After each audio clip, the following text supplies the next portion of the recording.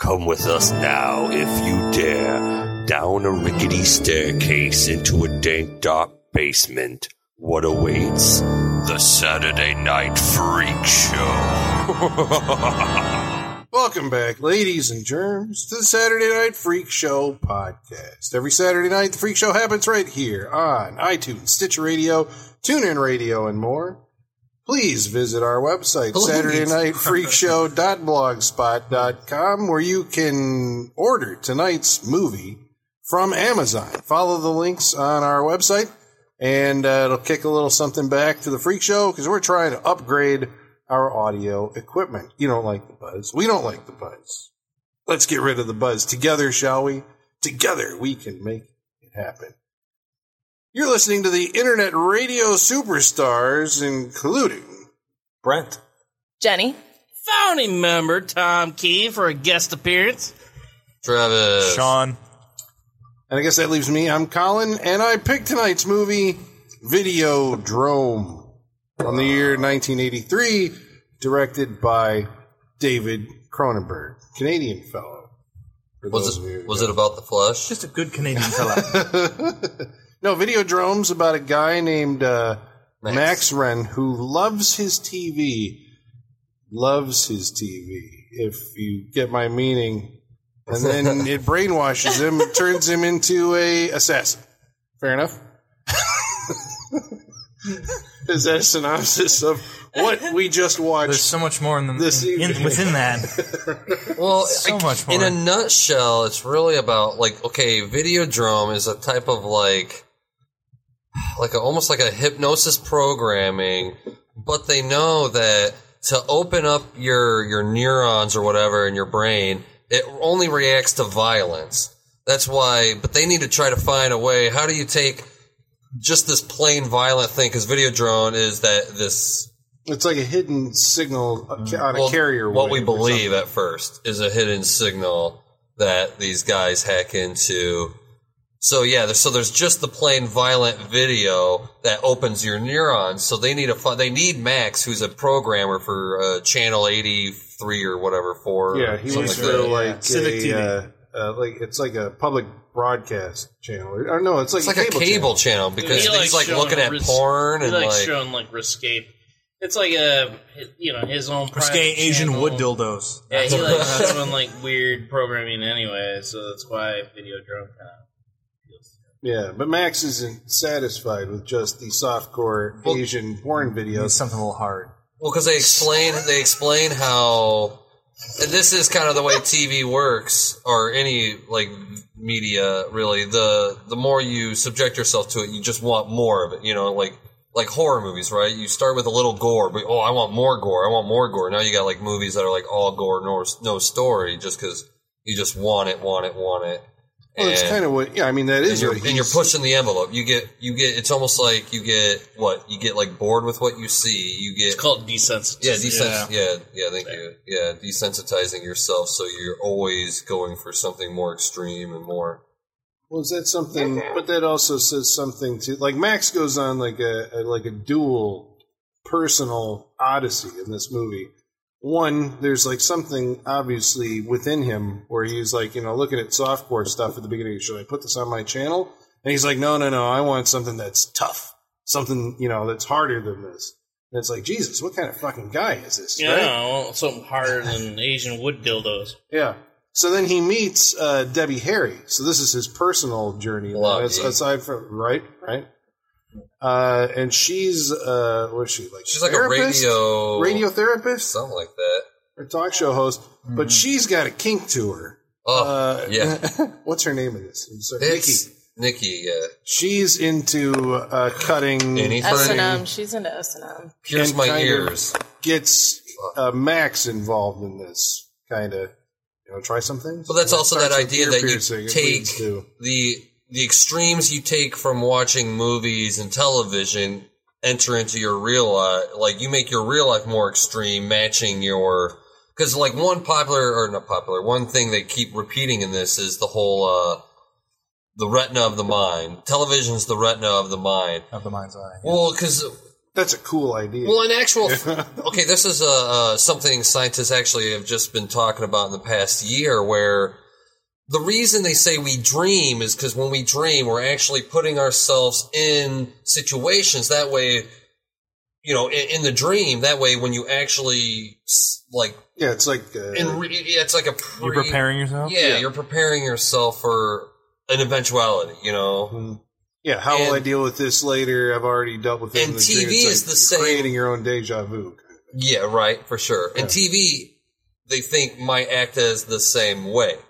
But we're watching these extremely violent things, these very sexualized things, you know, because that's what sells, right? Sex and violence sells because it's the part of ourselves, of our psyche we don't tap into on a everyday basis. So that's why our entertainment is what we want that in our entertainment because that's our escapism, our fantasy. Mm-hmm. A lot of people think if you don't tap into that, that's what creates, repression and stuff like that. If, that's why you watch horror movies and porno, because if you don't recognize that that is a part of your psyche, then you can, have repressed bullshit and it can, blow out in other weird ways. So yeah, the idea that all these movies you watch enter into your real life to where sex has to become almost like a fucking, like an S&M situation or whatever, because all the crazy violence and shit is just upped and upped and upped in your fantasy world. So then you want to bring it over to your real life.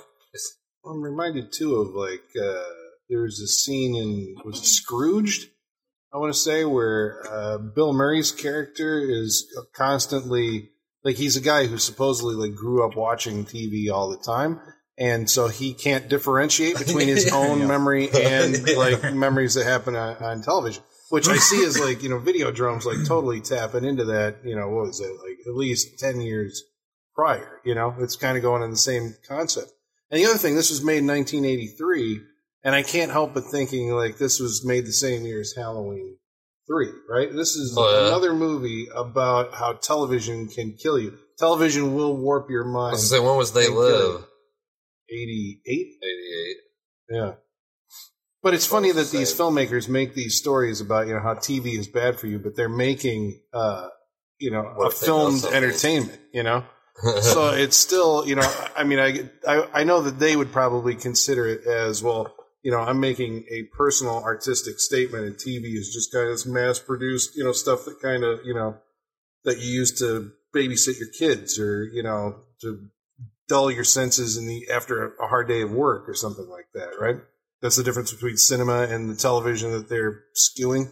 Well, to me, this is really about it's about making people more susceptible to propaganda, right? If they could find a way to make Videodrome susceptible or make everybody susceptible to Videodrome, that's why he says they can introduce any programming they want. You become the programming, right? That's why they make him an assassin at the end. That's the whole point is, like you said, the mass-produced media, but that's what you can use for, any fucking message. The church, the cathode ray church, they're using it basically. I mean, not necessarily for propaganda, but the idea that we can reintegrate all these homeless people, but if they watch TV, they can become more, you have to become acquainted with the television world to live in the real world. Yeah, that was the idea. That they make the idea a couple times that real life is more real than real life, right? Or something to that effect. Yeah, that it's real life isn't even worth living unless it's on television or something. Because really, we do. I mean, that's what. I mean, if you watch any television program, you can see what type of a political slant they have, and most people that either just don't think about things, they hear a political slant and they assume, well, since it's on television, this must be a consensus between us all. We all think like this, so I better not either say anything against it or else I'll be going against society or blah, blah, blah. So it's very easy to introduce, kind of a mass consciousness through Well, I think those are the concepts that Cronenberg's going after in this. I mean, obviously he's taking it and putting it into a science fiction parable, right? This is how you kind of get these ideas out, in a kind of a non-threatening way. You're putting them out in the guise of a science fiction movie, but it's actually talking about probably, things that are carry a lot more weight. This movie is famous, for having all these, like crazy makeup effects also that Rick Baker did, which are, once you've seen it, you're like, wow, that's the movie in which a guy makes out with his television set. Debbie Harry's lips actually come out of a TV set, and Max is like caressing the screen, which is like this kind of, it's like a giant boob, right? Yeah, and it's breathing and it's all veiny. Yeah, that's what I said. It just needed some lube, right? To inflate that. And that's what I was wondering too. It's like that scene cuts, but I'm like, what kind of night did that guy have after the movie cut? Like, did this go all the way? We just didn't get to see him fuck his television. But I guess that's the conceit of the idea. Videodrome is a program, and this is what what you were talking about earlier. The idea of having to, experience something to prepare, like it's a boot camp for the psyche. Videodrome is the video arena. It's like the Roman Colosseum, which was that same kind of thing. You would experience, death, but, not your own death. You're watching other people die. Then the French Grand Guignol, or Guignol, however you pronounce that theater, And so, yeah, I know I'm rambling here, but that was one of the things I've always thought, that like horror movies, just movies in general, they are kind of like a boot camp for, preparing for your own death in some way. You're watching scenarios, all the possible scenarios, and preparing yourself for like that final moment, I lost the thread of that one. Where was I going back to? Well, can we talk a little bit about the effects during that? Like you were talking about him making out with the TV and how they pull that off, because it's a practical effect. Yeah. Like it's basically some sort of, I guess, what would you call it? Some sort of elastic, what's the word I'm the way that I understand it, Yeah. it was some kind of something that was used in it was something used in dental appliances, right? It was very pliable, and there was a rear projection of a video screen on it, and then they were inflating it with compressed air to make it expand. Oh, that's how they did through the television. And then the actual TV was being puppeteered by some guy with a keyboard with little valves that were like blasting air into different parts of the thing to make it breathe and move. It's very, like, every Cronenberg film has the thing in it, the prop that is part technical, part biological, part, like he takes machines and makes them alive with, I'm trying to think of it, like existence, maybe. I'm trying to think the of typewriter in Naked Lunch. The typewriter. Bio-organic, like he kind of just talk about he's always referencing almost like almost like a parasitic existence between man and technology, and like showing how. Well, even the way his characters talk about it. At one point, a character goes into an eyeglass store and puts on some frames, right? And the guy comes up to him and is like, that machinery is a little overwhelming for your face. Yeah. Just the fact that you would refer to eyeglasses as machinery is kind of, it sounds alien when you hear it, right? Yeah. But he's talking about a merging of the technological and the biological. Right. I guess, right? Yeah, without glasses, people, all over wouldn't know what it's like to see. So it's like you're dependent on the technology. Is a part of your life now. Mm-hmm. That's like the first step on the cyborg was the eyeglass. You needed something outside of yourself to live your normal day life. It's the first time technology. Well, it's also modifying human evolution, right? Like it's humankind through technology taking control of its own evolutionary path. Because you're modifying the body externally with technology. Yeah, supposedly everything happened naturally, and this is the first time in history humans are taking it upon ourselves. Yeah, that was the thread, actually, that I was going back to. Videodrome is a signal that's hidden in a carrier wave of a TV program that, as the viewer watches it, it creates a tumor in the brain, right? Which one of the characters describes as not just a tumor, it's a new organ. And the organ creates hallucinations. And I'm guessing, I don't know if you guys got this out of this, but I'm like, the ultimate end goal of the evil, corporation or whatever company that's involved in the creation of this stuff is to change reality by having everyone watch this broadcast eventually, right? They're doing tests right now, but eventually everyone is going to see this, and it is going to change if you change everybody's perception of reality, reality changes. It's kind of like the Congress.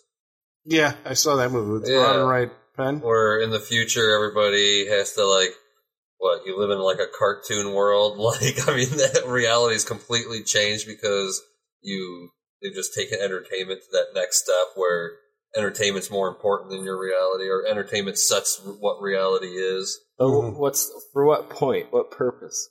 Yeah. Well, because you can I think just to program people the same way they made this character an assassin. If you want people, mass control of human. That's the ultimate step. Like you said, if inventing glasses was the first time humans took it upon themselves to set their own evolutionary path. There's many episodes before where we talked about eugenics. There's lots of movies that talk about eugenics. So when humans, on a mass scale, want to affect where society is moving, it's very hard to get everybody on one page, That's why propaganda and hypnosis and all that shit can come into play, because you just need people to think one way, or at least if they don't think that way, not to say anything or feel like they can't impede on others because, no, this is the norm. I'm the one that's different, But is it I guess then, you can either see it as, they're going to go and create an army of killers, basically, because that's what they do with James Woods' character, right? That they are going to go out and affect societal change by programming a bunch of killers. Yeah. I'm trying to think, another possibility is that, that they would... I think that was just in the case of James Wood, just the idea that, they introduced Max to, because what we do find out later is that it's not spoiler warning. Yeah, Jesus. It's not a broadcast that they're intercepting. They purposefully showed Max this to create, because they want his channel. Yeah. Since his channel is willing to play such hardcore stuff, and they need the violent angle to tap into, so people's neurons will open up to the Videodrome. So it's if we won't go along with it, well, then they just program and we'll kill your partners, and they could probably just buy out the station then or whatever. You know? Doesn't it seem like, after the first couple of videos, it gets very specific to Max, right? How would his hallucinations? Well, that's true. So it's all, all his hallucinations are his own, it's talking to him because, it's his head, he's personally seeing it talking to him. You're talking about when Professor Oblivion calls him by name? Yeah. And then the girl answers him in the same video. Mm-hmm. But did you see that as a hallucination, or you thought that wasn't a pre-recorded recording directly for him? When I first saw it, I saw it as a hallucination, I think. But, when I first saw it, I saw it as it was pre-recorded for him. Mm-hmm. But then as his hallucinations kept happening, I guess. Yeah, because there's that weird, he's just talking, and then the guy in a mask walks in, ties his hand down, and just still giving him the information. It's are they killing him for real? Yeah, that type of shit's fun to me. That is weird oddball filmmaking, right? Yeah. You're so they're gonna kill him, but he's just giving you information while... that's how you know something hallucinatory is happening or whatever. But the first video is just so generic. As far as it's just some sort of snuff. Well, that's the first one that they quote unquote picked up. Because those are the real videos that are just opening his mind, right? He needs to see the violence so it can open his mind, so he can be open. Yeah, and then he starts having his own hallucinations. Because then it becomes pretty. Because they talk about who would ever watch all of this. There's no plot. They made it for him. Yeah, it doesn't exist for anybody else. That. But that seems Videodrome. the signal, the anything. plot, exists Yeah, it can for be any movie. anybody. So I guess For that's my Max, they question. made the torture snuff stuff. But, so how would you do that on like a mass level? It'd be Walking Dead. Walking Dead is an extremely violent show that the whole family watches. That's Videodrome. You can put sneak the Videodrome signal. Well, they'll be open to it because there's the violent aspect to the show, which opens them up to the signal. So they just want to do this on a more popular level. Mm-hmm. Like they're testing it with Max, but then they would do something like The Walking Dead or Game of Thrones or something. Mm-hmm. Yeah. Find out how Max's extreme programming can introduce the Videodrome signal. It does kind of suck they don't necessarily tell you to what extent. To what end? To change reality. I get that. And it's a big thing. It's a whatever, but I guess being it's either that. guy, I want to know, change reality. Or you have the army of people that you can program and get them to do something. But then what do you want them to do? Yeah. Well, that's why I figure it's kind of like the they live thing, right? Program them just to, whatever. If they want to buy something, if they want to sell something, if they want to, as long as they're in but control. they're going to be Just mass move society hallucinating anyway. Something. But you're controlling the hallucinations. Oh, that's true. That's why they can see what is not there. The same way a conspiracy theorist sees what's, to them, they see something there that no one else everybody's blind to. So it'd be like almost the same way, right? Everybody's having the same hallucination that they are having to the conspiracy theorist, right? Everybody's having that mass hallucination. Like if you're a 9/11 truther, everybody else is hypnotized that no, what the TV said, we've been programmed that A, B, C, D happened, and boom, we've been programmed to say that because that's what TV said. That'll give me an idea for Videodrome 2. Oh, shit. Oh, wait. Okay, so this is copyright Saturday Night Freak Show. So Videodrome 2, right, takes place like now. And it's everybody, it's like, so you go into it and it's the Matrix, basically, right? I guess that's what it would be. It's like you live in the Matrix. Because everybody's been exposed to Videodrome for 30 odd years. It'd be the 24-hour news cycle. Somebody who finds that's the violent, well, the reality would already be changed. So we are living in the alternate reality. Videodrome. So and then is the story of us getting out of it? Yeah. It's the Matrix. It's going It's the backwards. Matrix. Yeah, it's the Matrix. It's the Matrix. Okay. You started out with the original idea and it's the like, Matrix. oh shit, they already did it. It's Oh, already Jesus. son of a Yeah. bitch. You can always do it again. Yeah. No, there's Just do it better. There's a lot of, with the idea that, the merging of the biological and the technological, as far as like just the visual, approach that Cronenberg takes, which I think is, part of what makes his earlier movies stand out from like his later movies. I mean, he's still a cerebral filmmaker, I think now, but now he makes like, these dramas that, are. What, did anybody see Maps to the Stars? No. Oh, no. What was the one where he had Freud and Jung met?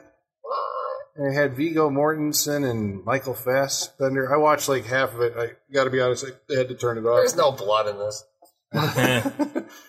Yeah, maybe that's what it is. I mean, like What's the the last one with the two with Jeremy Irons? Dead Ringers. The twins, Dead Ringers. Dead Ringers. Yeah. That one was special because Jeremy Irons played two characters. When Jeremy Irons got nominated for an Oscar, won an Oscar, I think the year or 2 years subsequently, for Reversal of Fortune, I want to say it was. I can't remember what the movie was.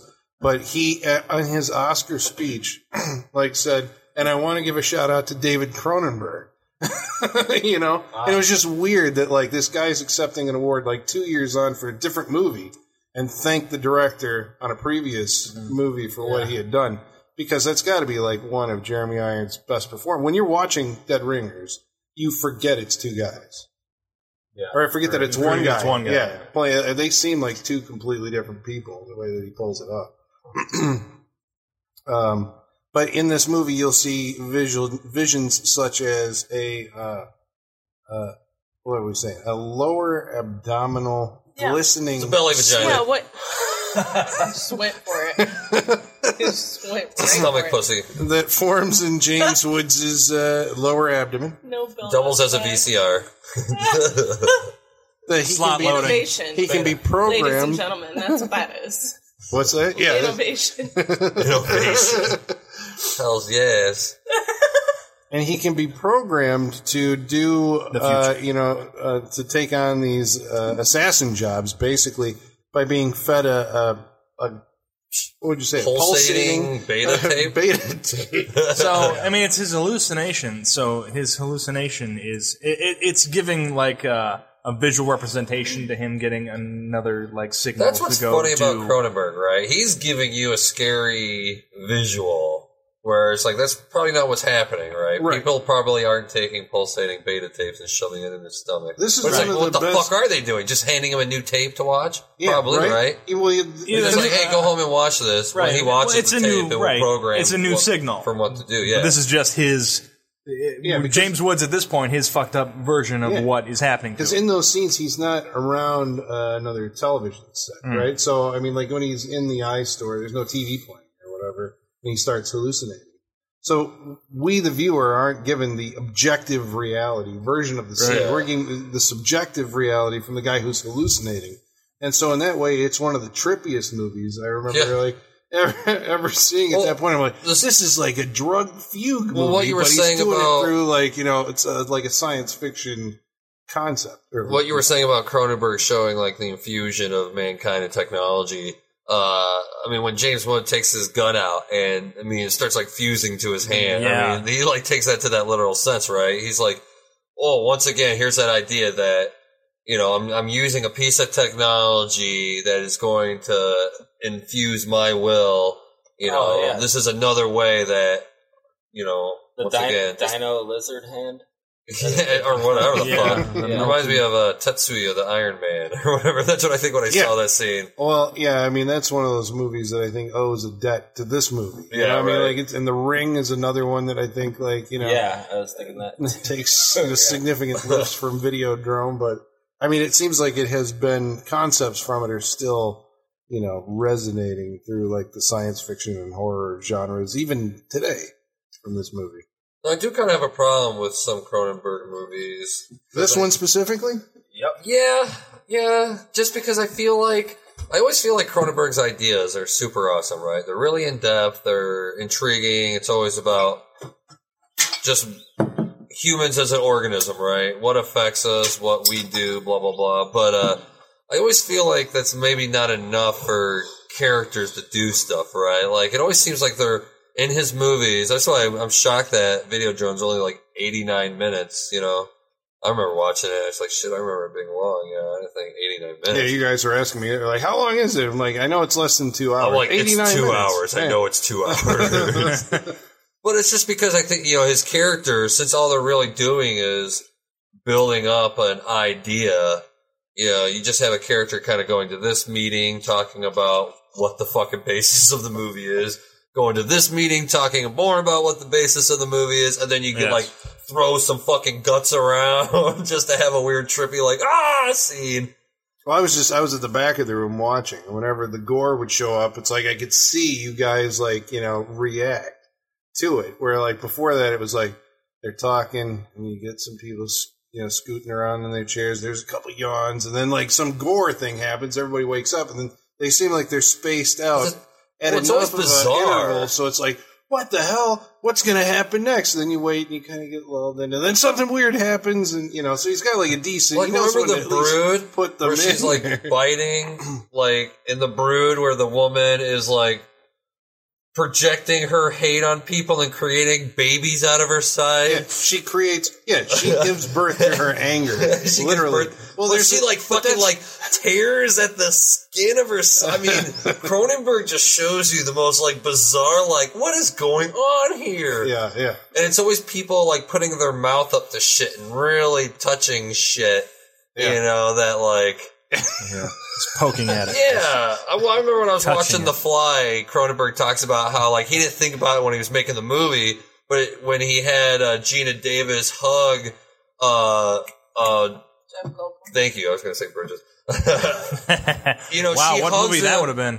She hugs him on the side that his ear falls off of. So the whole audience knows that she's hugging, like, she chose to hug the side that his fucking ear just fell off on, Yeah. And he always just makes sure to like, Right. ugh. Well, he also. Oh, so you have a nerve there. I'm going to poke at it. Yeah. It's the goofy. I mean, like, Yeah, that noise. whenever they refer to Cronenberg, there's always in quotes somewhere next to his name when you read an article about him. Body horror. Body horror. Body Definitely. horror. It's the idea that he keeps on, just, I guess, poking at those exposed nerves, right, that we all have in our psyche. It's like, Jesus Christ, I didn't actually want to see, that or some kind of twisted abnormalities of the human flesh. He always likes to say, the flesh. There's no skin. Right. There's no, it's just flesh. The flesh. That sounds scarier. And his other thing is, I guess, as a filmmaker, at least, again, in the period, this early period when he was doing horror and science fiction stuff, he's like trying to externalize, what would you say, like abstract concepts, right? Like someone who gives birth to anger. You see it literally. Anger, there's a guy cancer in Scanners. forming into a, Yeah, there's a guy in body Scanners who falls off. literally lives inside his head. He sculpts a gigantic version of his head and makes a house in it. Right? Scanners? Yeah. There's the remember that. artist guy I in remember that. Scanners. He built this big, giant Crazy. version of his own head. So it's just like, I mean, this is, it's a guy who I think, like, this is one of those cases of an artist working in, I guess one of the lower genres. Now he's graduated to one of the higher genres, it's like, but I think, like, because of who he was, that elevates the stuff that, the horror stuff, The Scanners, I guess, was the big one. Videodrome, The Fly is, like a fucking classic. The Brood, Rabid. I missed one in there somewhere? I went like kind of out of order. But that's like the canon, right, of Cronenberg.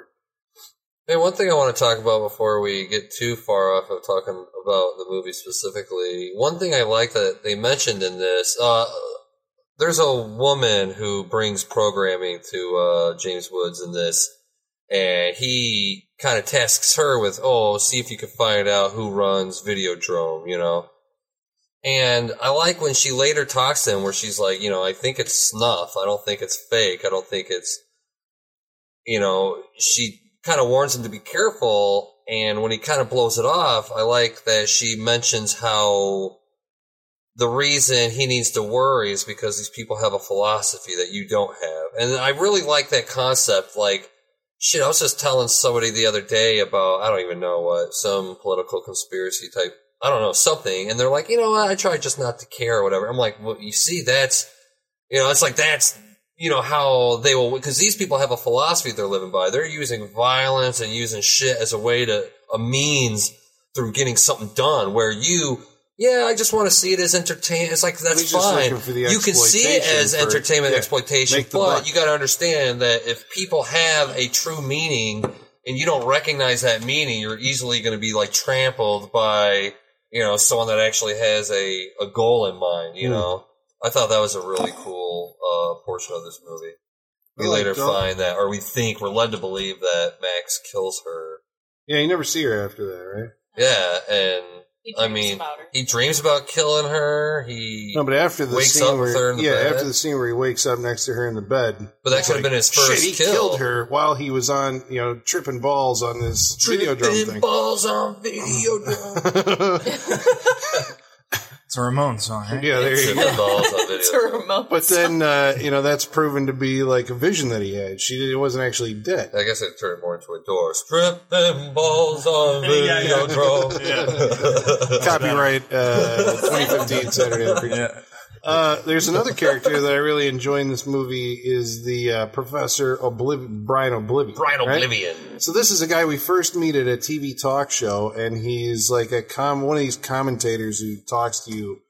He shows up as a television set on the TV because, he says the only way that he'll appear on television is if he's on television or something like that. Because he talks about how if you're on television, that will become the real you. You cease to be you, and like that moment in time becomes a more realized version, or at least people can walk away from it thinking that's the realized version of you. But You're trapped in that. But his few philosophy, minutes of- I mean, I guess we find out that he, was one of the three guys that created Videodrome and then tried to get out of it and they killed him. Spoiler alert. Well, because he found out what But- they were going to use it for.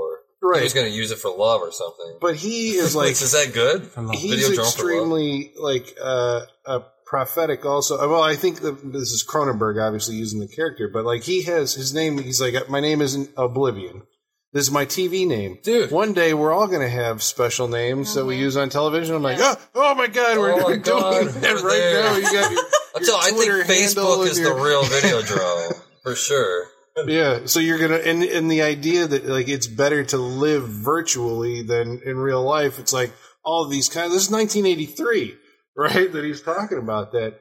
I also like there was something else that he said before we find out that the guy has been, dead for like 11 months and like all of his. I know what it was. He said he hasn't had a conversation in 20 years. His preferred mode of discourse is the monologue. So he just likes it. He just oh no, Shit, lost everything fell structural integrity. They're playing with a house of cards there. Yeah, Hang on, folks. there we go. Technical difficulties. Human error. Yeah, but his so just the idea that like he's just going to talk at you on TV. You can't actually ask him questions. If you want to, he'll send you a videotape in your preferred format. Could be VHS, Jenny. Well, we do find out that it's because he's been dead and his woman, once again, another kind of futuristic thing, right? Compiling somebody just from all the media they've been recorded from. I mean, shit, nowadays. Yeah, I mean, you look at Schwarzenegger's young Tupac. again. How long has Tupac been dead for? And he is still he's still doing concerts. I know. Well, is he? I don't think he is dead. It was It's a shock. replacement who died. It's a shock. But that's the same idea, right? Yeah, Michael Jackson is now in Las Vegas. Michael Jackson and Tupac. How many movies has young Schwarzenegger been in? 2. Philip Seymour Hoffman. well, that's one for sure. Yeah, definitely. James Gandolfini. Yes, that's what I was thinking of. He's been in a shit ton. That's another thing He died. that Congress was talking about What's his name? is videotape, which I heard that is like a real plan in Hollywood. Well, they've done, I guess. Mass producing every video image, every like facial expression you can make, every whatever. That way they can make a digital library of it. Because as an actor, you were only, like Tom Cruise is only Tom Cruise from this moment of time, right? You're only a viable asset. I mean, maybe not Tom Cruise. Someone like, No, let's take someone, but who's somebody that's really like the American Pie girl, right? She had her fucking 15 minutes, so they could like freeze her in this moment of time and reuse her over and over again. That way, she'll never age for Well, the that next was generations. there was like some concern in Hollywood. I want to say maybe 10 years ago. It seemed like you had Laurence Olivier showing up in Sky Captain in the World of Tomorrow. You had Humphrey Bogart showing up on a Tales from the Crypt episode. Yeah. You had was it Fred Astaire was in like a Hoover commercial or something like that. And so the idea that like these people are dead. Oh, Steve McQueen shows up in a Mustang commercial? Yeah, so they're hawking shit that like they may or may not have. And Elvis is everywhere. Yeah. Yeah, I mean, well, He is alive. That's You the are idea, right? you cease to be a person. Yeah, and you're a commodity in some way, a product that's being used to yeah, I don't know. I suppose it's an extension of the Brian Oblivion thing that was proposed in this. Absolutely. Yeah. Da-da-da. I mean, it's the video will. It's like the idea Long that live the new flesh. you can talk to and have any sort of outcome. It's the T-shirt and the hat of whoever wins the Super Bowl. It's the idea that you plan for any sort of outcome or any sort of situation that's going to happen. It's just in video form, so that you're ready. That's why he can talk to Max, or he can that's a very specific situation. But I mean, I think the global usage of this would be to like you would have your assassins, you would have your shows built to assassins, you'd have your shows built for people that need to You're saying like tailored content. Yeah, this felt like it was Yeah. specific to Max. Well, this is even before. Oh, yeah, shit, we're saying that's like before the advent of like branchable CD-ROMs or something like that, right? Where like if this person existed in a virtual space and you asked them a question, that you could change the answer that they gave based on, you know, some operator or some AI or whatever that would say like, you know, here's what the question was. Here's a list of pre-recorded responses. Play this one back. Yeah. You know, I mean, because that's kind of what they were anticipating in 1983, right? With this character, they do that a bunch of times in this movie, where they're using video technology in ways that we have now. You know, we have the video alarm clock. Right. The video message in your car as you're driving somewhere, you know. It's almost more interesting the fact that it's pre-recorded. I mean, by today's standards, it would be some sort of AI that they were using to change, you know, at any given moment based on your. I mean, we use it now, like based on your interests, to sell products to people on the internet, or Siri, yeah. But it's interesting to think about like the amount of time it took, like this one guy, you know, to record all these things and then to have all these responses after his death, 11 months after his death, still being able to, you know, speak to the public. He's like, I was on a talk show with him. He's like, yeah, well, you weren't there. He wasn't there. He was, you know, it was pre-recorded based on what he was going to say. But yeah, I agree. I think that we're definitely moving in that direction. It's the same thing. We've just shrunk it down. Yeah. To today, well, we just kind of it's more like real time. Well, dude, I shit you not. It's real time, but it's only because you can access like an infinite amount of choices. Yeah. You know what I'm saying? But it's also like, well, let me real quick. It had a parallel to me with the movie Transcendence, right? Where Brian Oblivion says, or his daughter says, that he was okay letting his body die because he still lived on, like in his preferred not method. What am I looking for? His preferred like platform of television. So it's like medium. Thank you very much. Yes. But I'm sitting there going like, well, that still to me makes no sense because there's no consciousness going forward. There's the idea that it's like, well, I've pre-recorded so much shit that you can keep watching this forever and still keep getting me on television, right? So the concept of me is still to go on after my death. If you don't believe in a soul, that is all a human is the collective of their knowledge and ideas, right? If they're not, you don't need more than, this is how people actually think, people called transhumanists, this is how they actually think they're going to be able to download themselves into computers like in the next 60 years. Because they think, yeah, dude. Oh, it's great. It's a brilliant plan. You guys in line first. You guys go ahead. But the idea that all you are since you're just a bunch of patterns, your personality is just a bunch of learned patterns throughout your collective time or whatever. But the only reason that sucks, though, is because you're going to have to choose a time where you'd have to assume that this is your best self right now and become a robot now where you could always learn something more. Yeah, and then the robot will learn beyond where you are right now. It could be a completely different... Yeah, it can't even be... That's why it's not you people. Don't want to be a fucking cyborg or you die. Robot. You die. Okay, but going back to the idea that like living in this vision... Wait, did you have something? No, I'm good. Well, the idea that like you're living in this virtual existence, is that the new flesh that the movie talks about? Yeah. I think so, yeah. But why is he for it, right? Because he's like, death to Videodrome, long live the new flesh. Well, he's been programmed to think that way. But it's still counterintuitive. I mean, the only reason, he only starts saying this after he sees the Oblivion's daughter again, and she talks about how, they want to use it for, basically mass mind control and, like assassinations, blah, blah, blah, political, I like the way that they make eyeglasses and, like, guidance systems for missiles. Right? That's the point. It's like we make eyeglasses. Well, but I like that idea because, because all the television stations, those are owned by we watch, all our entertainment does come from people that spend money in actual, like, fucking different areas of society. I mean, when you really think about it, aren't glasses guidance systems for missiles? I mean, really? Not for me. Think about that. 2020. Let that sink in.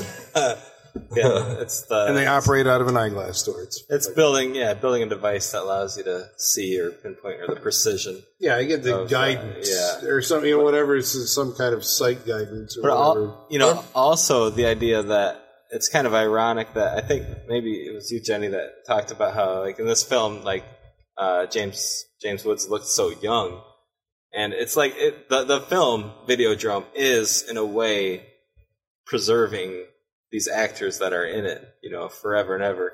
It's like having a child. It's a different way of preserving your legacy because I mean, like that's kind of I think the appeal to actors. A part of the appeal of why they go into acting is the idea that you can be in something that will, if it's popular, will live on forever, ever. You know what I mean? Yeah, that's but the only even- immortality. Is But to even be- but even in that, it's immortality, I remembered. suppose. But it's like as a ghost, you're doomed to repeat the same thing every time But the that- film is played. But a lot of people think that's the only Yeah. reality, right? Like if me and you die, no one's going to remember us in 100 years. But Batman, everybody will know Batman for hundreds and hundreds of years. So who's more real? Well, Batman. You're gonna be Batman's no- different, though. I mean, that's a character that I think will change and transcend through time versus like a character in a movie. I mean, I Like know, an actor, you mean. like Batman's an icon. Well, but they can always remake movies. You know what I mean? Yeah, but they they can can't, always. there's not yeah. gonna, they can't remake Tom. Well, I guess they can't remake Tom Cruise. I was going to say Or that. not Like, now. well, they I can have mean, somebody maybe they- play him. I'm in a sure they movie could. later Tom on Cruise or has whatever. been Or like- Try to Like if anybody's the recreate first one, it's going to be him. Raven Simone. Or like you She's think been about remade. Randy Quaid in like one of the vacation movies Yeah. versus Randy Quaid now. Like, Right? how do you want to remember that guy? If they would have made that digital copy after Christmas Vacation, Right? like Platoon, replaying that. Charlie Sheen. Yeah. Or HIV, Charlie Sheen. Sadly, now I mean we're going to remember the HIV one because with the way the media is, it's everywhere. But at a time there was still that. I mean, you can Well, still once go back again, to that Platoon, Charlie Sheen. Look at Bill Cosby. If you only held him up as Cosby Show Cosby, then you would never know the true, Right. Yeah. the true bullshit. Well, yeah. You either die a hero or Dark, Batman again. It's really true. the dark. It all comes It down. all comes back to the Dark Knight. It really does.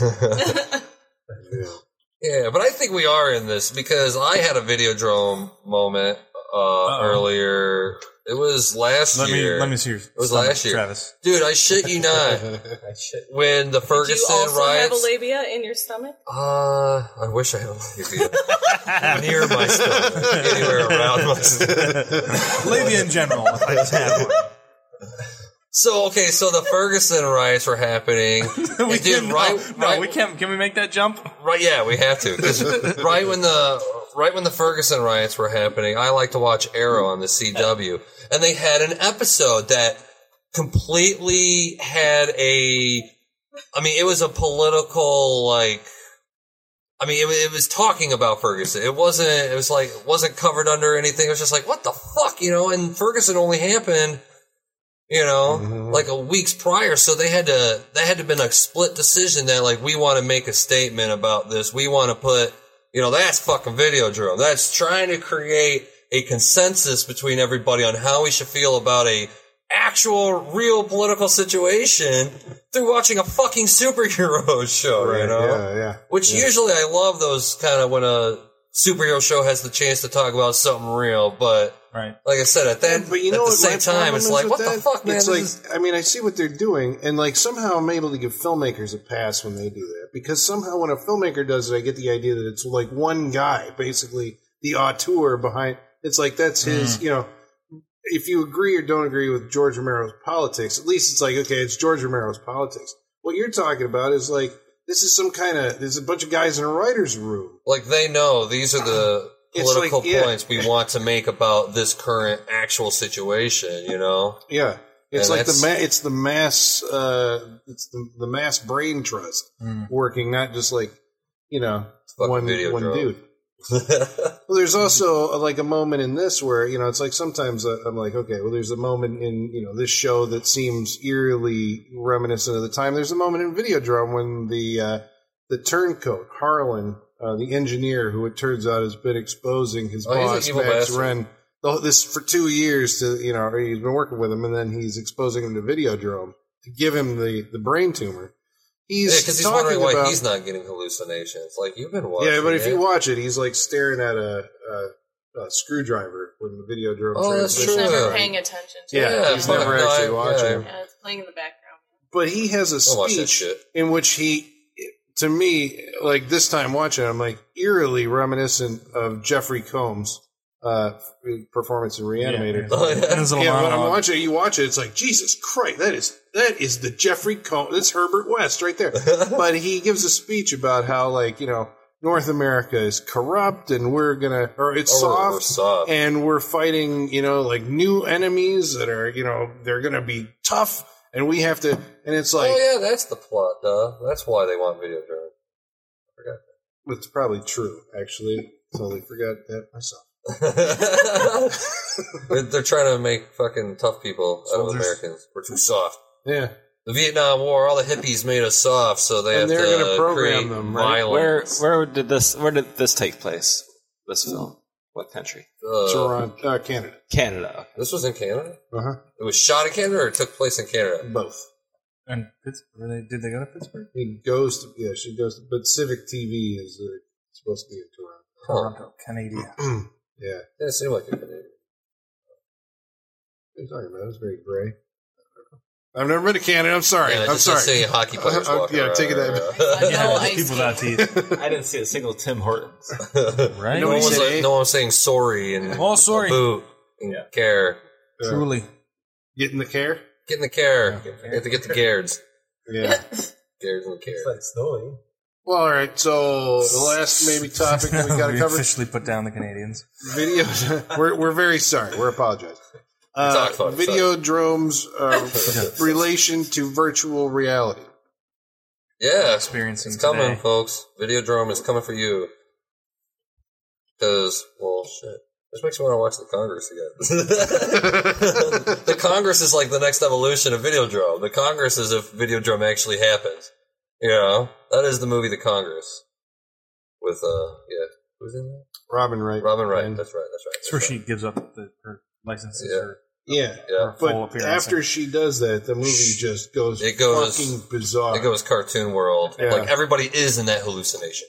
Yeah. That's what I'm saying. Like, that movie is the Videodrome reality of everybody walking around in the hallucination. Mhm. And I'm not going to ruin the end. You gotta watch it, or we might watch it here on the Saturday Freak Show. The Congress. The To give you Congress. something to chew on. Pretty for serious. Sure. But yeah, I mean, you know, I've seen other movies that were, you know, I mean, when you talk, I guess it occurs to me that it's related to virtual reality because in this movie it's using hallucination, right? Instead of as the virtual reality. the Matrix, which you plug in and it basically gives you a living dream, or Strange Days or something like that, where you jack Yeah, they didn't have in the and you internet, get so the- he didn't realize Right, the they didn't see concept that. of like Yeah. everybody being connected through wires and wireless. Blah, blah, blah. But it's kind of also, you know, again, whether it's just a concept that they think up at the time and, you know, we're assigning all this meaning to it, you know, later. I mean, being 1983, it's just now that it's a point where we can look back on it and go like, Jesus Christ, you know, it's like some of the ideas that he was talking about in that movie are kind of, I think all technology is always like, we're always 40 years behind. Like, government and people have about 40 years in the future, like now. You know what I'm saying? Like, what we The get, shit we're thinking about they had now. 40 years prior. You know, because they've always got to test it. They've always got to da-da-da-da-da before they mass market anything. So that's why I think people like Cronenberg, once, you know, you start making movies, you start meeting people high up, you start to hear concepts of shit that, you know, that is happening. So that's why I can see why filmmakers, filmmakers can be some of the first people to make social comments on what's going to happen because they probably rub elbows with people that fucking know where it's headed, especially in the entertainment business, right? You know where the future is going in the entertainment business. But sometimes I wonder if that's, that's maybe possible, but in some ways it diminishes, like, the... No, I'm just an alternate interpretation. It just that it diminishes the creative capacity of the artistic individual. It's the fact that someone could actually sit there and just by... quit thinking everybody's a genius. They make movies. They didn't create nothing. If he would just come up with it, he would fucking create the internet. I think they do create these internal worlds that they can walk around in and live in. It is their virtual reality. And then they, they're like, wow, this is, something. Sometimes you get something as remarkably different from like anything else, as Videodrome, and they put it on the screen, and then you're like, well, what the fuck? How did you come up with that? And, you ask the guy, and they're usually always like, I had a dream, or I sat in a room and this came to me, or David Lynch sitting there like, I had an idea, then like another idea. Ideas draw other ideas to them, and like, this is not helping me with my creative process. Listening to you, like, where do you get your ideas? We met at the Illuminati Christmas party. They told me what was going to come. Right. And they come up with the visual of everything. Like you can come up with the visual of a time machine and all that stuff, but you can't like see how that shit works. I forgot where I was going with this. We're talking about it like it's the same as the letter in Jerry Maguire. The guy didn't actually have to write the fucking letter. The screenwriter didn't have to write what was in that letter. It changed everybody's opinion. Or whatever, it like inspired all these people, right? Because if you heard it, you'd be inspired. It's like Harvey the Rabbit. Well, you didn't actually have to write that. It's just the character wrote it, and everybody else read it, but the audio, you don't actually get to see it. So it's not like the work of genius because you didn't get to hear what the letter was. The guy never actually invented the letter. If you've seen Jerry Maguire, you know what I'm talking about. Sorry, I'm getting drunk. Probably getting late, so we should probably talk about Jerry Maguire. Yeah, we get drunk. He always talks about Jerry Maguire. Jesus, Colin. We should go to mailbag. Igor, are you around somewhere? Masters, the mail. I've got the mail. So many letters. Our followers are rising. All right, so first of all, we've got Chad Pope wrote into us. Oh, by the way, you can get a hold of us on Facebook.com/Saturday Night Freak Show. If you comment there, there's a damn good chance that we will say something about or read it on the air. You might just win our respect. And you could talk about any of our movies. We have like 150-odd episodes or something like that on iTunes, Stitcher Radio, TuneIn, and other fantastic podcast repositories on the internet. One day somebody will hear one. See, that's the thing. I would rather live on the internet than... That's what we're doing, Colin. Yeah, we're immortal. That's what we're doing. This is what we're not immortal. People have to listen to it. Yeah. Long after we're dead, somebody's going to find these podcasts and sample our voice and bring us back. Okay. Chad Pope says about Videodrome, he says it's hard to pick a favorite Cronenberg movie, but he'd have to say that Shivers, They Came From Within. That's the one I forgot. Fucking Shivers is crazy. But you can't go wrong with any of his 70s to 80s. Wait a second. Did you break your iPhone? You got a piece of paper. Well, this is more reliable. I can get across Facebook, Twitter. This is the first. At Sat Freak Show. And our email, Saturday Night Freak Show at yahoo.com. I'm sorry. Jara Matthews writes in about Would You Rather, our Would You Rather episode. She says I'm assuming this is she. I'm sorry, Jara, if you aren't. The ending is super predictable right from the beginning. Well, Sean got it pretty quickly, but... All right. What's I can't remember how it ends. Is it a twist? The brother dies. it is a twist that he gets. She goes through all that shit and the brother's dead when she gets home. Spoiler warning. Jesus Christ. That's right. We talked about it. I know.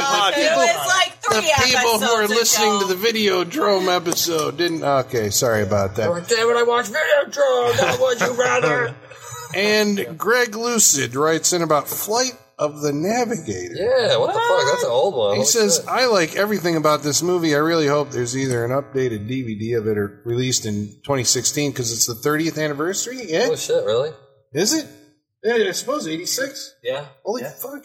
Did you like it when we yelled at Brent? Because that was the best part of that podcast. Greg, you got to tell us, if you're listening, you got to tell us if you liked it when we yelled at Brent on the Flight of the Navigator podcast. Always. Facebook.com/Saturday Night Freak Show. for the time of your life. And now it's time for wrap-ups. Our final thoughts about the movie. I'm guessing that Tom is going to go for a while because he's been absolutely silent the entire Building. He's a bubbling entire- volcano. The show's already been over an hour, Yeah. so Not look. said a thing since he said his name. That is the I know. only thing he has said. That means that Tom hated the movie. But I make it here. But Brent is up first. So Brent, please. Wrap this What did you mother think? up. He's Give shaking him a with joy. shot. He's shaking Give with him a joy. shot. Get him a shot. I'm sitting here looking at Tom. I know it's coming. So it's good that it's better that. I mean, I guess I'm not going to be real positive with it. I have a big problem with Cronenberg in the sense that I feel like he's a student filmmaker. He like Travis, you were kind of saying that he keeps driving the same idea home. Yeah. And I feel like he's got an idea that he never gets across the whole film. Like, I've felt that way about a number of films. And I mean, sure, talking about it here tonight with you guys, this is the first time I've seen it. But maybe after a couple viewings, I might get it. But, like, I feel like it's not presented in a way that it... Did you just do Malort? No. Do you think you'll have a couple of viewings of this movie? Or just keep going on? You said after a couple of viewings, maybe I'll get it. But do you think you'll have a couple of viewings of this movie? Yeah, I don't think I will. I don't think... He almost got Tom to make a noise. I don't think I'll go back to it. Thomas is squirting liquor straight into his mouth right now. But I would definitely, I would say that if you're a fan of Cronenberg, it's definitely a Cronenberg type film. I mean, it's from his early stuff. But I think we really need to get to Tom. So I will say, you know what? I might pass on this one. I might pass. We have one might pass. Sorry, listeners. I wish you could just see Tommy looks like just like a drunk that's like 1 a.m. in the morning, just like drunk taking with that last shot before the sun comes up. Yeah, this movie. Yeah, I wasn't a fan. I don't really have anything to say about it. I'm sorry, Colin, I don't. James Woods is in it. Debbie Harry's in it. I've never seen her in a movie before, so I can say that I have now. She was a cartoon mouse in Rock and Roll. Oh, Forgot to mention that. Rock and Roll? Rock and Roll. Yeah. Ooh. She's a brunette in this movie, which surprised me, because, you know, she is Blondie. Without thoughts. Travis and I think my favorite part was just debating with Travis whether or not James Wood had a actual vagina that played Betamaxes in his stomach. I thought it was just a slit. Travis begs to differ. Where were the labia? I don't Labias think only there was. exist on vaginas. You see, folks, there's an outer labia and then an inner labia. Well, you see, And Travis, his I fucking happen to stomach be a had female. both. Well, look in the mirror. I'm sorry. Jesus Christ.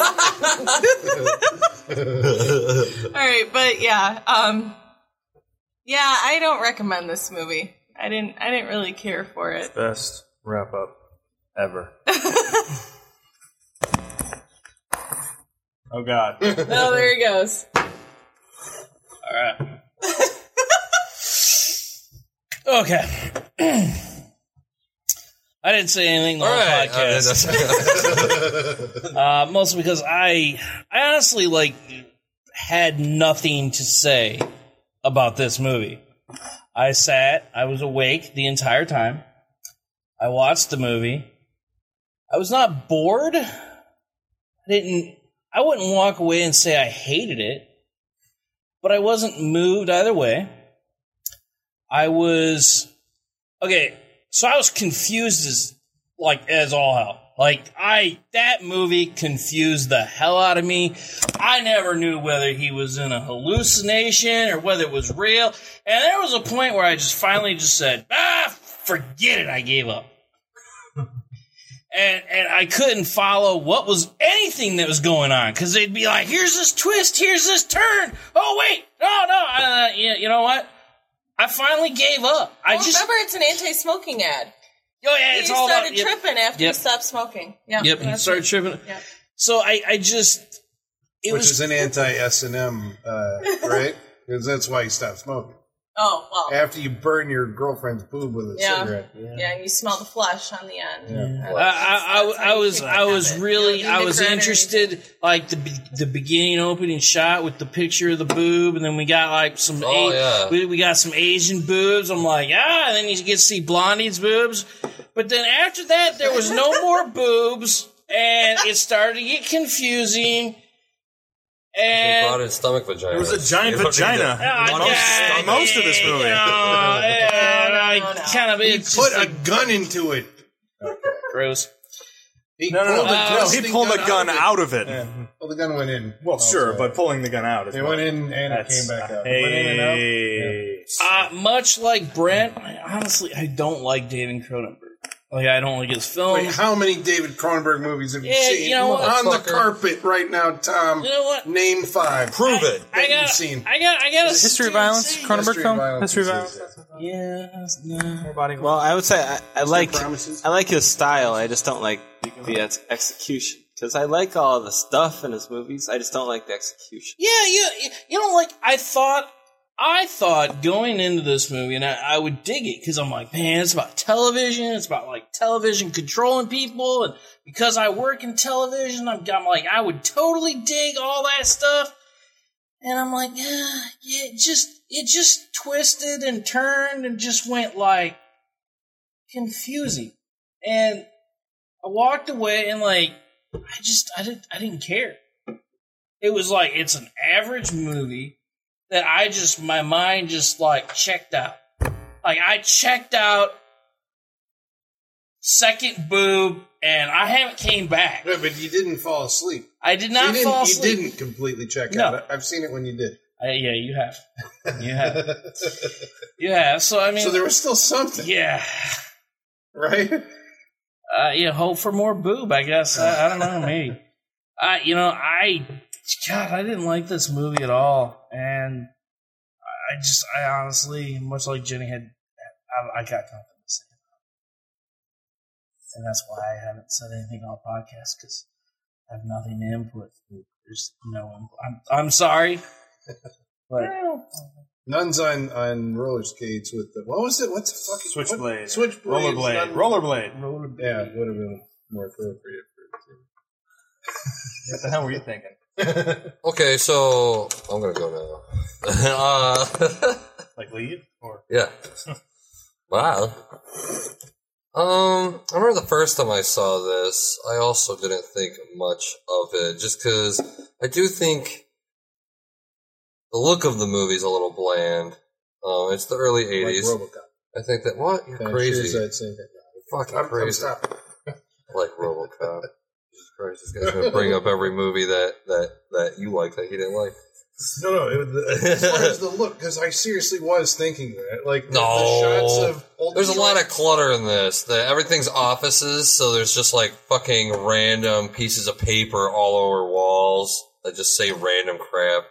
You know, a little of a messy, realistic look.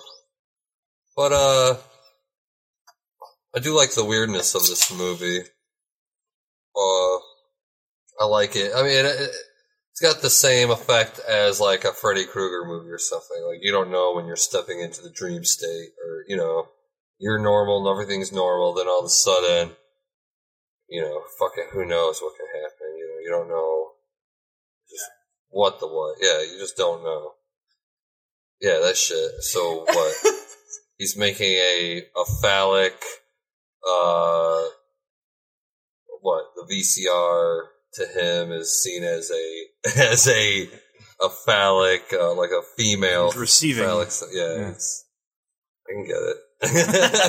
But, fucking movie ain't so hard, guys. What are you talking about? No, it's not hard. But this is my second time seeing it, and I'm telling you, man, the second time is a lot. And I probably saw this for the first time maybe 5 years ago or so. So it's been a long time since I've only seen it once.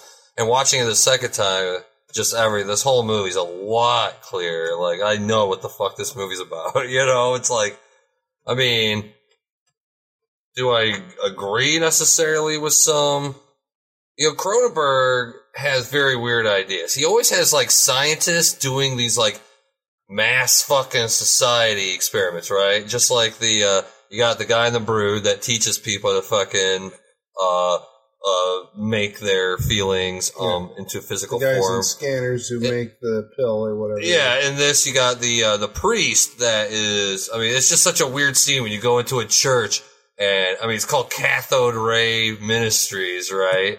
That reminded me of They Live. The fact that everybody would go in that church and watch dude on TV, spreading the word on, the They Live glasses and stuff.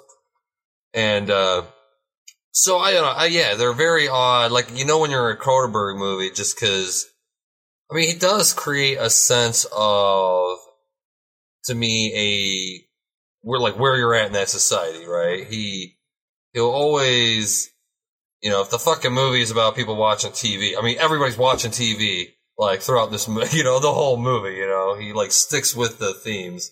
But I do believe his themes, it's almost like they're enough to talk about. I don't think you need to necessarily make movies about them, necessarily, because I find the characters don't have a lot of stuff to do. They're really wandering around waiting for things to happen to them and waiting for revelations to come to them, right? They're not necessarily...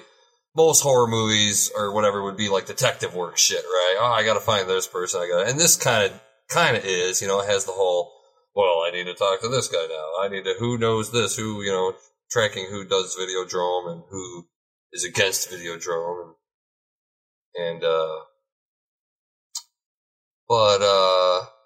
I mean, I have to recommend it because it's one of the fucking weirdest movies you'll ever see.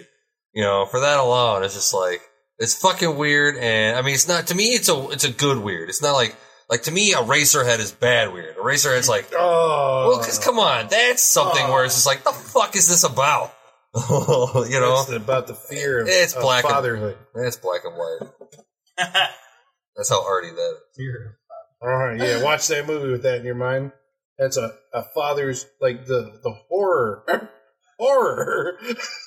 of a guy's he's left alone in a room with a crying baby. Baby gets sick. What do you do? It's a fucking nightmare. So, yeah. No kids. Like I said, I recommend it. I think I'm with the majority on this one. I didn't really care for the movie. And I with everybody else, I can't really explain why. Like, I appreciate some of the themes that were explored within it. I like the visual representation of that he puts forward of what's going on. The the ingesting of everything in the stomach and all that, and him becoming one with one with the gun, and all that stuff. One with the gun. That's an AC/DC song. Yeah. But yeah, I didn't care for it. I can't really explain why. It's just not. It didn't hit me anywhere whatsoever. It just missed the target for me. So I'll have to pass on it. It's nothing. Didn't make me feel like anything one way or another. Really, it's right in the middle. Nope. Wait, how many Cronenberg movies have you seen? Oh, geez, not many. Well, I've seen this, The Fly. I've seen The History of Violence. Maybe one other one. That's about it. Okay, except for maybe The Fly. Do any of those make you feel anything? I wonder if that's Cronenberg's intention. Shiver makes me feel bad for having a sexual desire.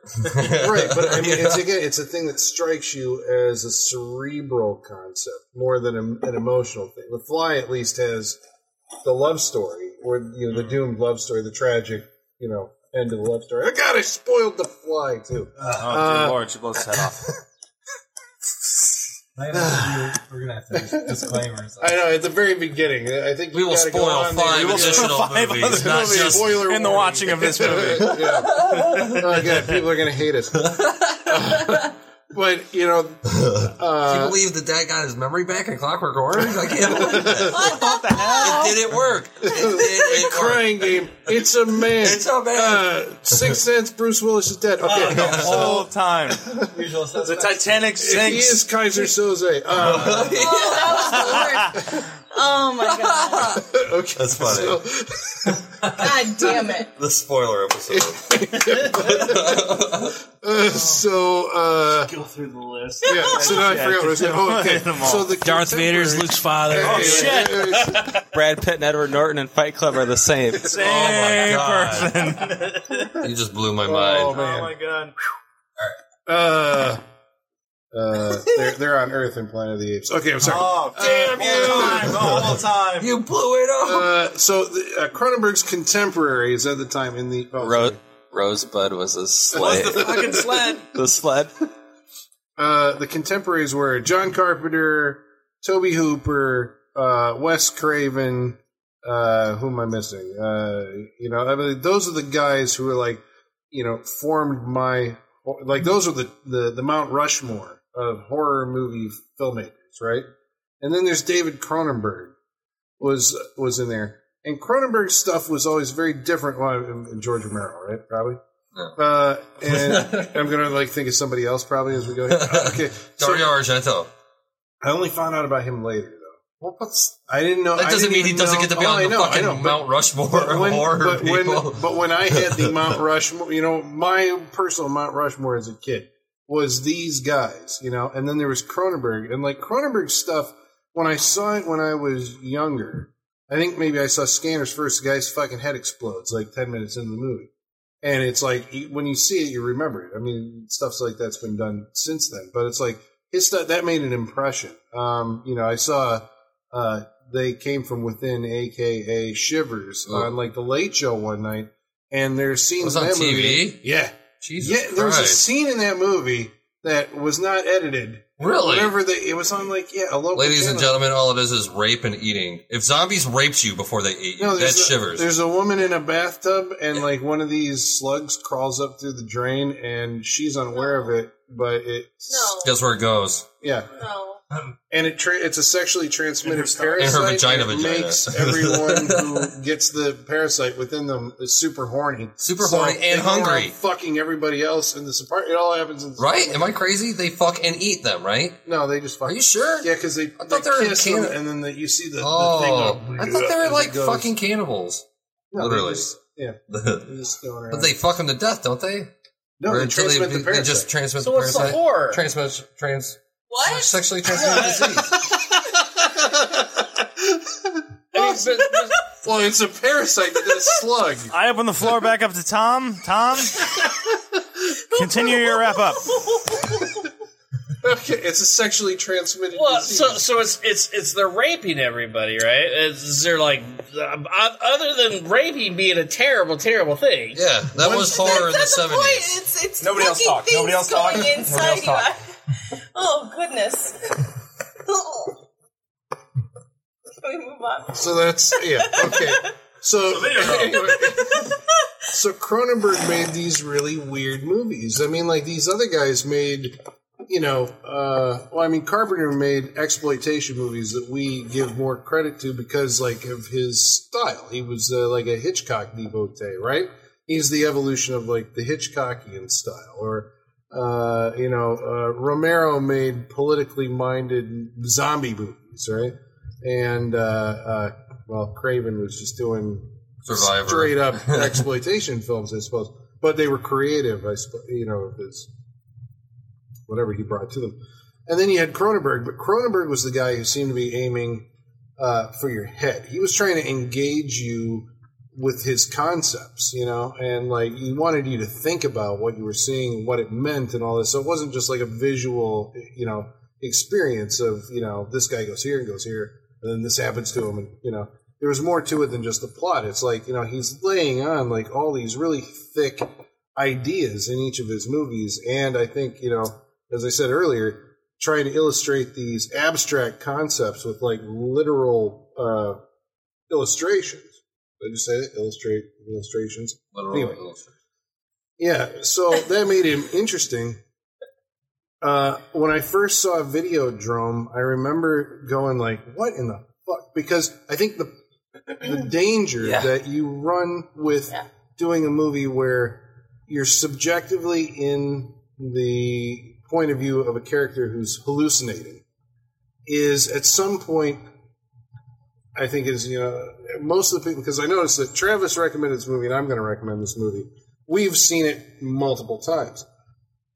Our first time through, I'm saying my first time through, I was like, because when you're experiencing it the first time through, when you have all these switchbacks, and you're like, is that real? Is it not real? You go, well, I don't know if this is real or not, so then the consequences of it don't matter. And so, therefore, I don't feel connected to it, But when you that watch doesn't it, engage you more? That always engaged me more when you don't know and you're like, holy fuck, reality's shifting, it's morphing, it's, that's scary to me, right? Yeah, but like you suggested, something like that I had never even considered was that halfway through the movie, James Woods, in objective reality, that somebody else could walk into the room and see, is sitting on his fucking couch, tripping his balls out, and none of this is actually happening. Right? I've always interpreted that, like, basically we're seeing a twisted version of what actually did occur. He did go kill his, his partners at the place. He does go kill the Videodrome people. He does commit suicide. How does he do the hand grenade?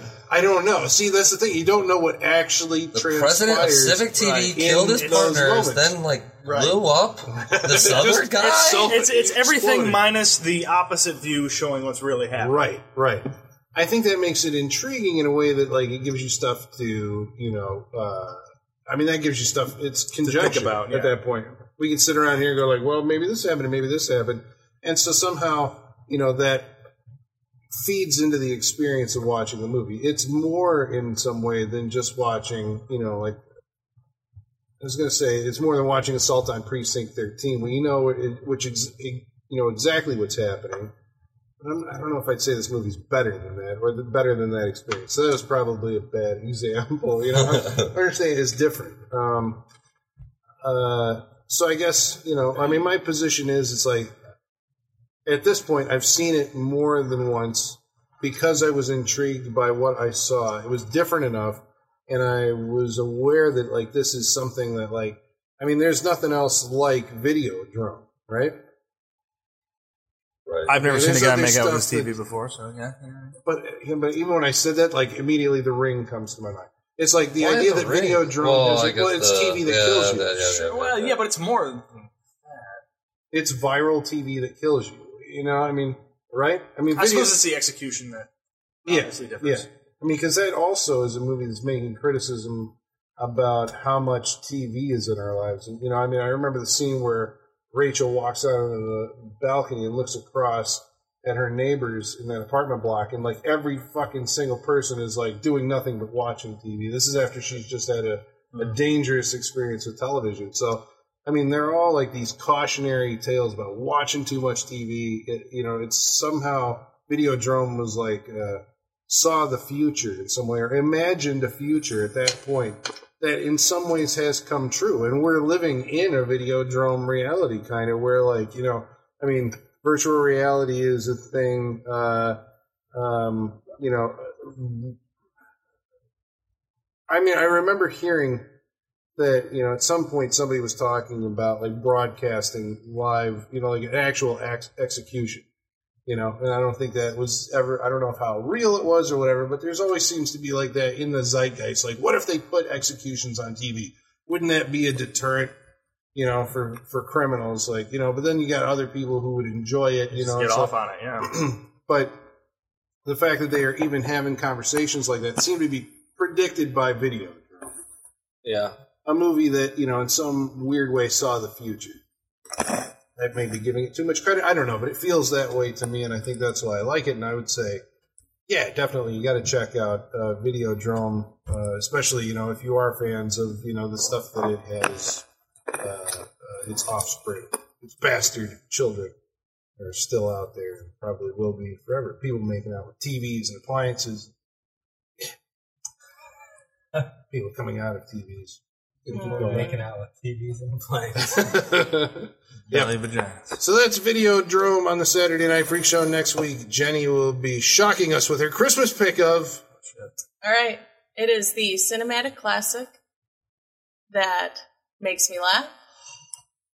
Black Sometimes Christmas. Makes me cry. Inside. I actually love this Gremlins? movie. Home Alone. It's Home Alone. Home Alone next week on the Saturday Night Freak Show. And until then, the basement is going